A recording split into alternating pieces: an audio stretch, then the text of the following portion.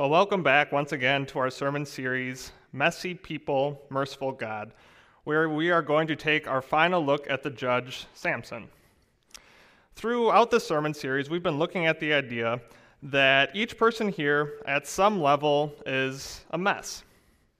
Whether you are open to that or not, whether it's a big mess or just a secret mess that you keep hidden, at some level, each of us here is a mess.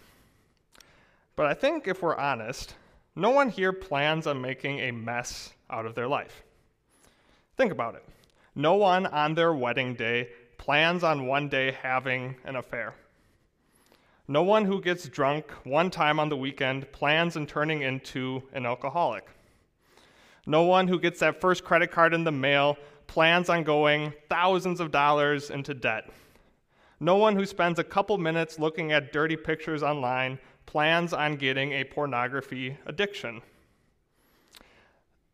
We are all a mess, but no one really plans on making a mess out of their life. So why is this? Why do people have affairs, get addictions, get thousands of dollars into debt? I think you already know. Because in each person here, there is something inside of us, something that if left uncontrolled, could lead to a giant mess. But no one here lives that way. No one here plans on making a big mess out of their life. But maybe there has been a point in your life where you thought to yourself, how did things get this bad? How did I get here? When we look at Samson today, we are going to see our hero shackled to a pillar, blinded, and ridiculed by his enemies. Samson had to have thought to himself, how did I get here? How did things get that bad? That's what we're going to look at today. We're going to see how things got that bad for Samson. Looking at verse 1.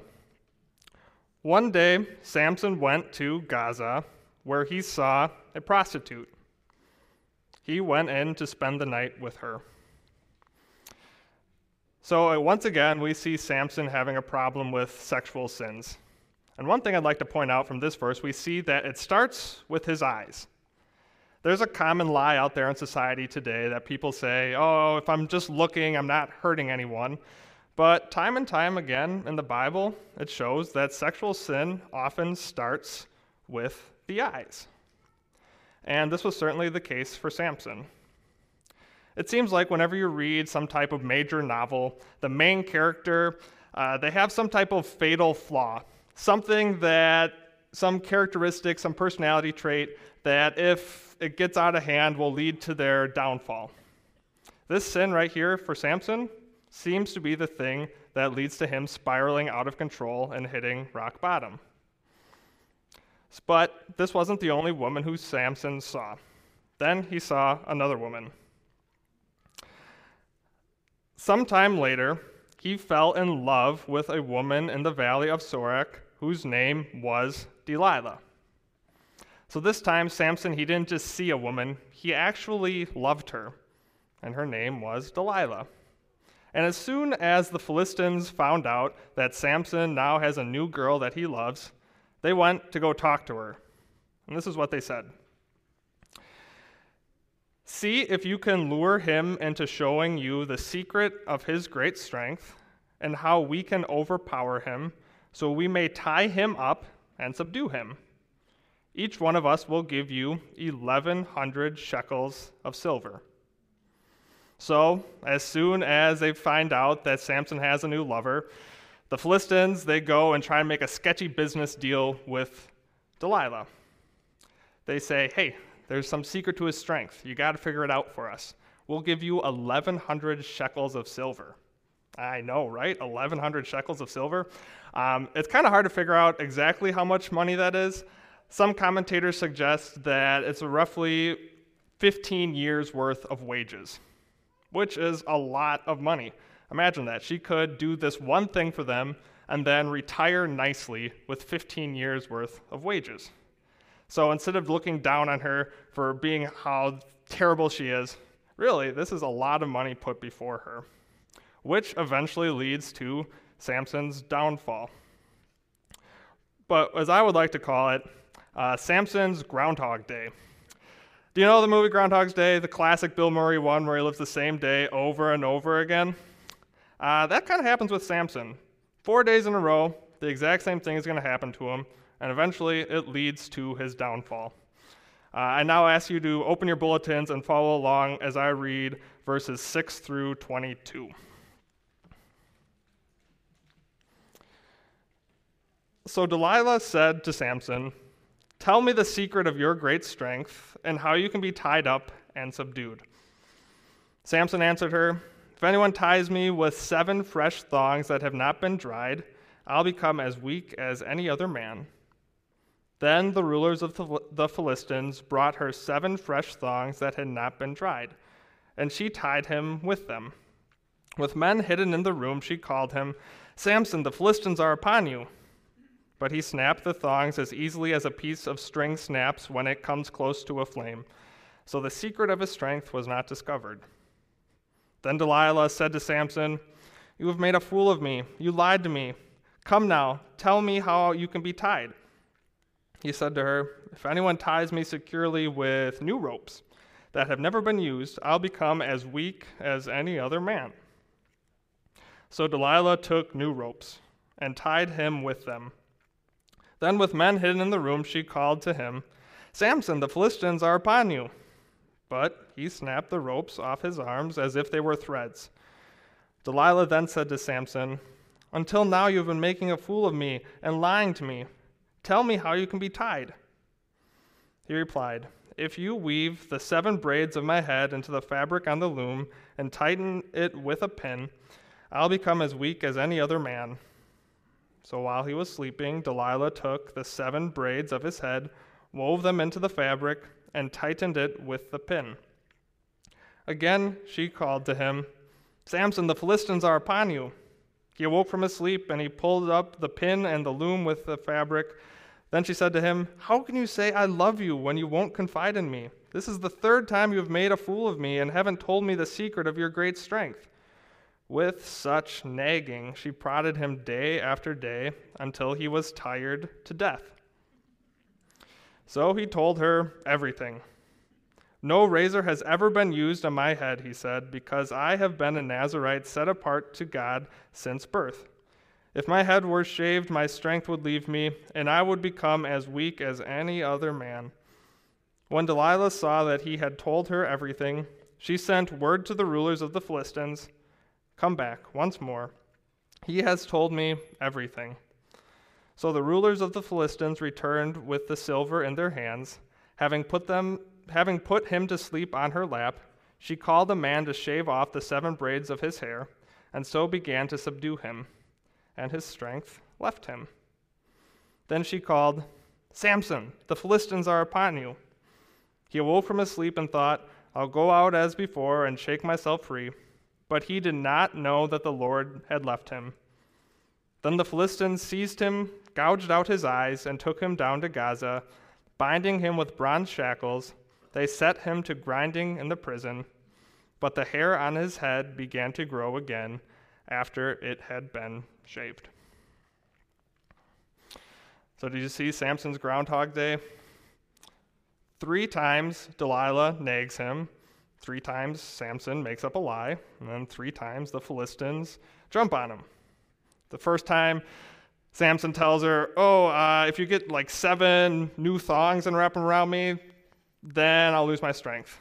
But that was a lie, and the Philistines came, and Samson broke the ropes and beat him off. Then the next day, he was like, "Oh, no, if it's new ropes, that'll get the job done, then I'll lose my strength." And they try that, and it doesn't work. And then the next day, Delilah, she's getting really upset, and he says, "Well, how do you do it? How do you lose your strength?" And then he gets a little closer. He says, "If you weave my hair together, put a pin in it," he's talking about his hair, "then I'll lose my strength." But that doesn't work. And then, finally, after so much nagging to the point where Samson almost died being so worn out by this woman, he tells her the secret. And she cuts his hair, he loses his strength, and then it leads to his downfall. But before we judge Samson and think, how stupid could he be? How could he be that dumb? Guys, have you ever done anything stupid just trying to impress a woman? I'm sure we could get some stories up here if we wanted to. But I think it goes even a little bit deeper than that. Sure, Samson has had problems with women, but I think the real problem is that Samson, he feels like he can do whatever he wants. Let's review the Nazirite vow that he took. Before he was born, God said that this man can't drink stuff made out of grapes, meaning no grape juice, no wine. He can't touch dead stuff, and he can't cut his hair. Well, last week we saw how Samson, he touched a dead lion and he was holding a dead donkey's jawbone. He touched dead stuff, but did he lose his strength? No. We also saw last week how he went to a wedding, a 7-day feast, and we had to assume that Samson was drinking at that wedding. But did Samson lose his strength? No. So now in the point of being worn down by nagging, he tells Delilah, "If you cut my hair, I will lose my strength." My guess is Samson wasn't that dumb. My guess is he thought that he was unstoppable, that he could never lose his strength. Which leads to our first point. A false sense of invincibility eventually leads to rock bottom. This was certainly the case for Samson. He thought that he was invincible, he could never be taken down, but eventually this led to his rock bottom. And the same is true for us. Each person here has something inside of them, something if left uncontrolled that could lead to a giant mess. And you know this, but my guess is you don't live that way. You might be scared of falling into a big mess, but you aren't scared of the small warning signs. Think about it. You might be scared of one day having an affair, but you aren't scared to send a funny text message to someone of the opposite gender at work. You might be scared of becoming addicted to alcohol, but you aren't scared to get drunk at one party. You might be scared of going thousands of dollars into debt, but you aren't scared of going on one shopping spree. You might be scared of having a big pornography addiction that ruins your marriage, but you aren't scared of spending a couple minutes online looking at inappropriate things. We are scared of the big messes, but we aren't scared of the small warning signs. And that's a problem because it could lead to a giant mess, just like how it did for Samson. Samson had hit rock bottom, and now the Philistines, they had him. Let's find out what happens next. While they were in high spirits, they shouted, "Bring out Samson to entertain us."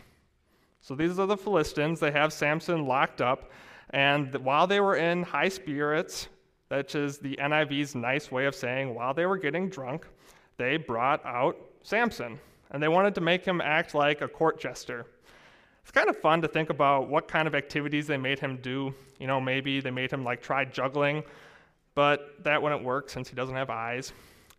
But what some commentators suggest is that they set up obstacles of strength for him. They had some big weights set up for him, and then they would make Samson try and lift it, and then they would make fun of him because he couldn't lift it anymore. This was Samson's rock bottom. The man who used a jawbone of a donkey to take out 1,000 men was now grinding mill as a donkey. The man who used his eyes to lust after women now had his eyes gouged out. The clever hero who used a riddle to trick all of the Philistines now was being ridiculed by his enemies.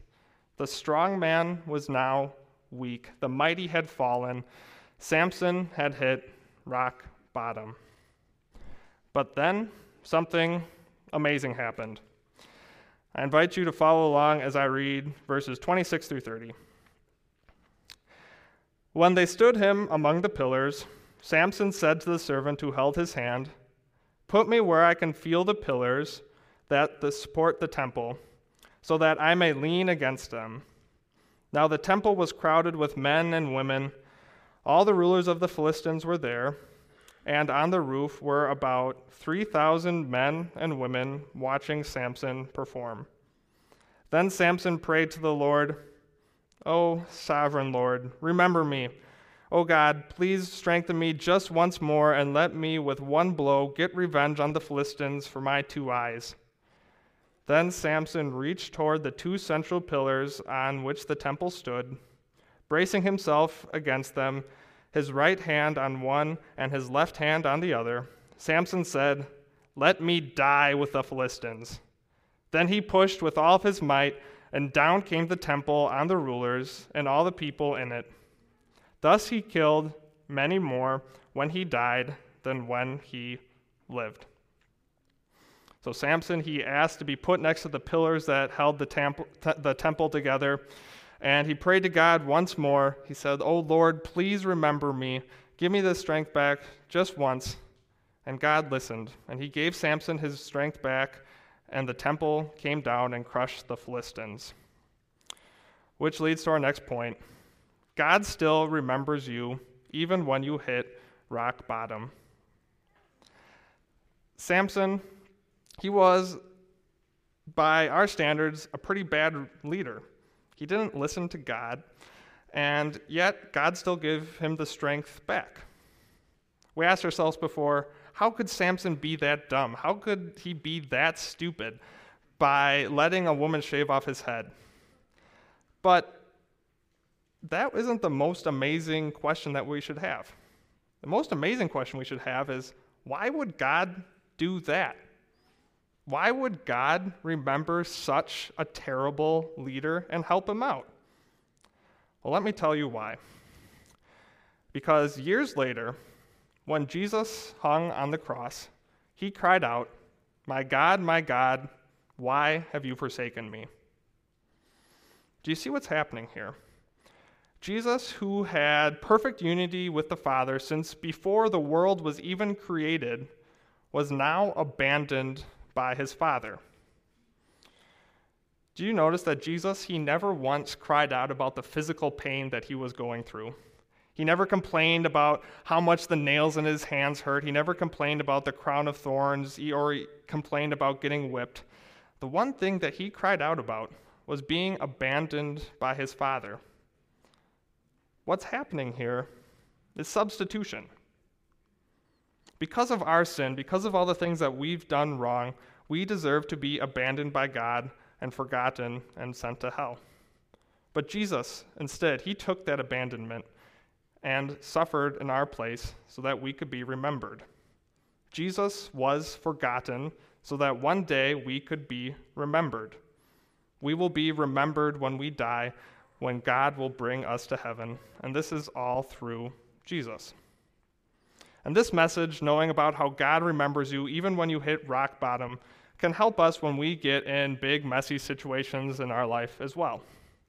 I'd like to give one illustration of somebody who hit rock bottom in his own life. His name was Tullian Tchividjian. He is a famous preacher. He wrote several good Christian books, several books that I enjoyed reading. But about a year ago, he had an affair. And in the process, he had to get divorced and broke the hearts of everyone in his congregation, and he had to resign as a pastor.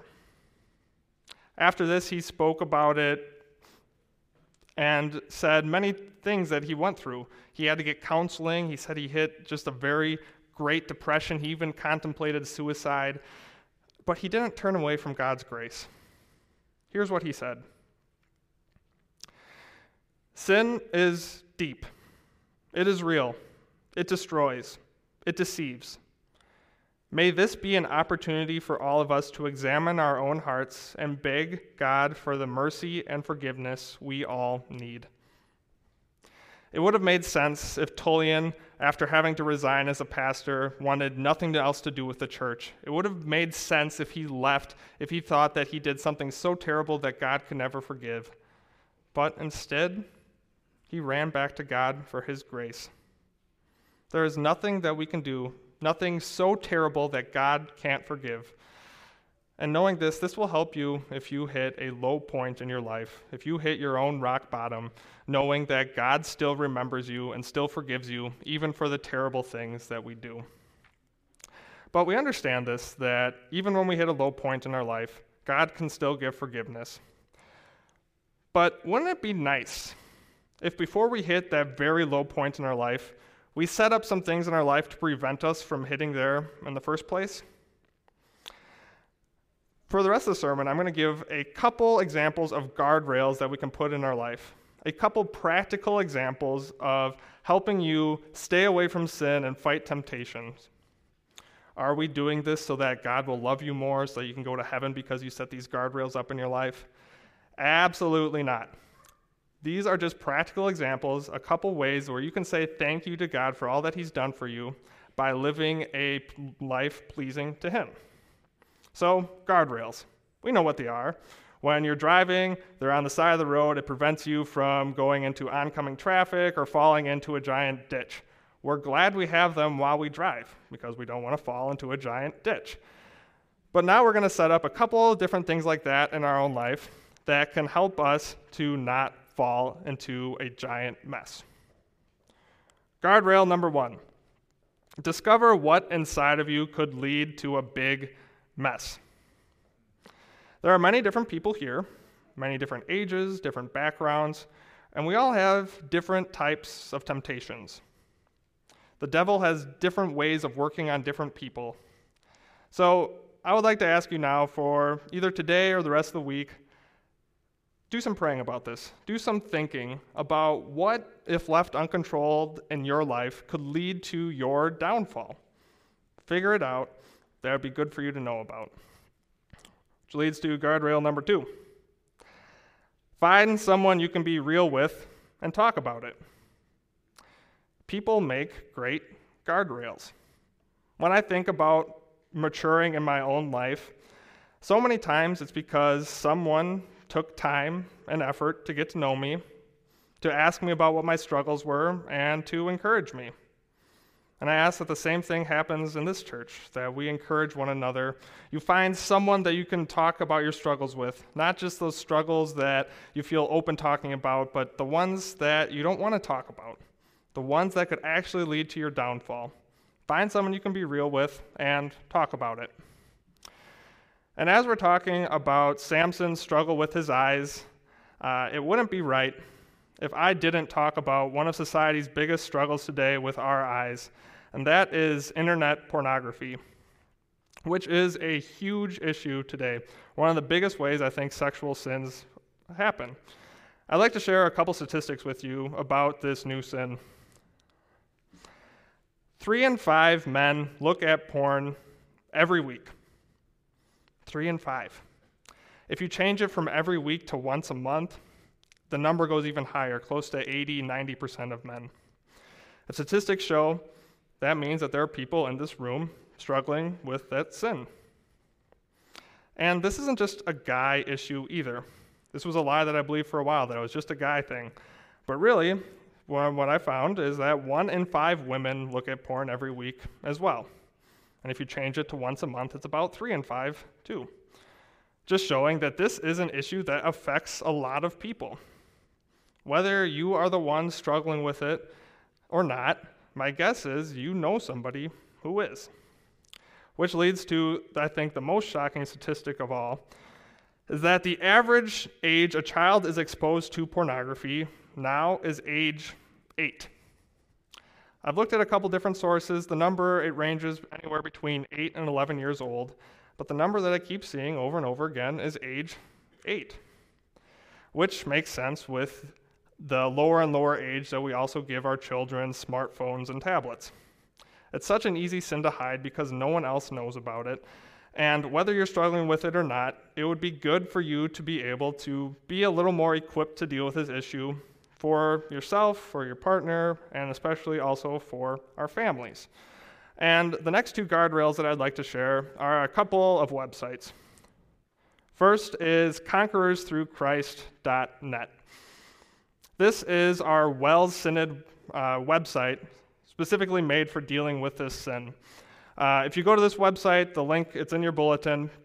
It has a number of videos for if you're the one struggling with this. There are about 5 videos to watch, take you about a half hour long, a step-by-step way of how to shake this sin. And if you'd like to just become more educated about it as well, there are good videos to watch. There's also good blog posts in there as well. There definitely is hope for people who struggle with this sin. Which also leads to our next guardrail, CovenantEyes.com.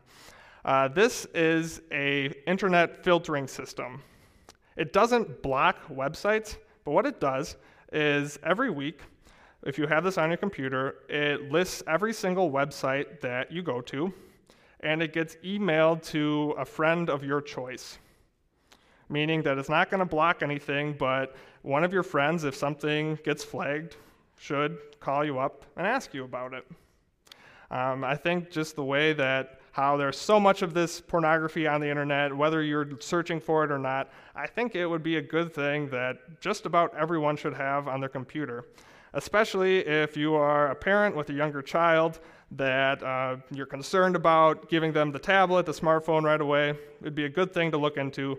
If you have any questions, feel free to email me. I've helped set us up for many guys before. It's a good website to check out. So, we looked at Samson. We saw how he thought that he was invincible, and that led to his downfall. And the same is often true for us as well. When we begin to think that we're invincible, we are just as susceptible to falling into big sins as well. We get ourselves into big messes because we are messy people. But instead of focusing on what a mess we are, how about instead we focus on our merciful God? Our merciful God who remembers you, the God who remembered Samson and will also remember you as well.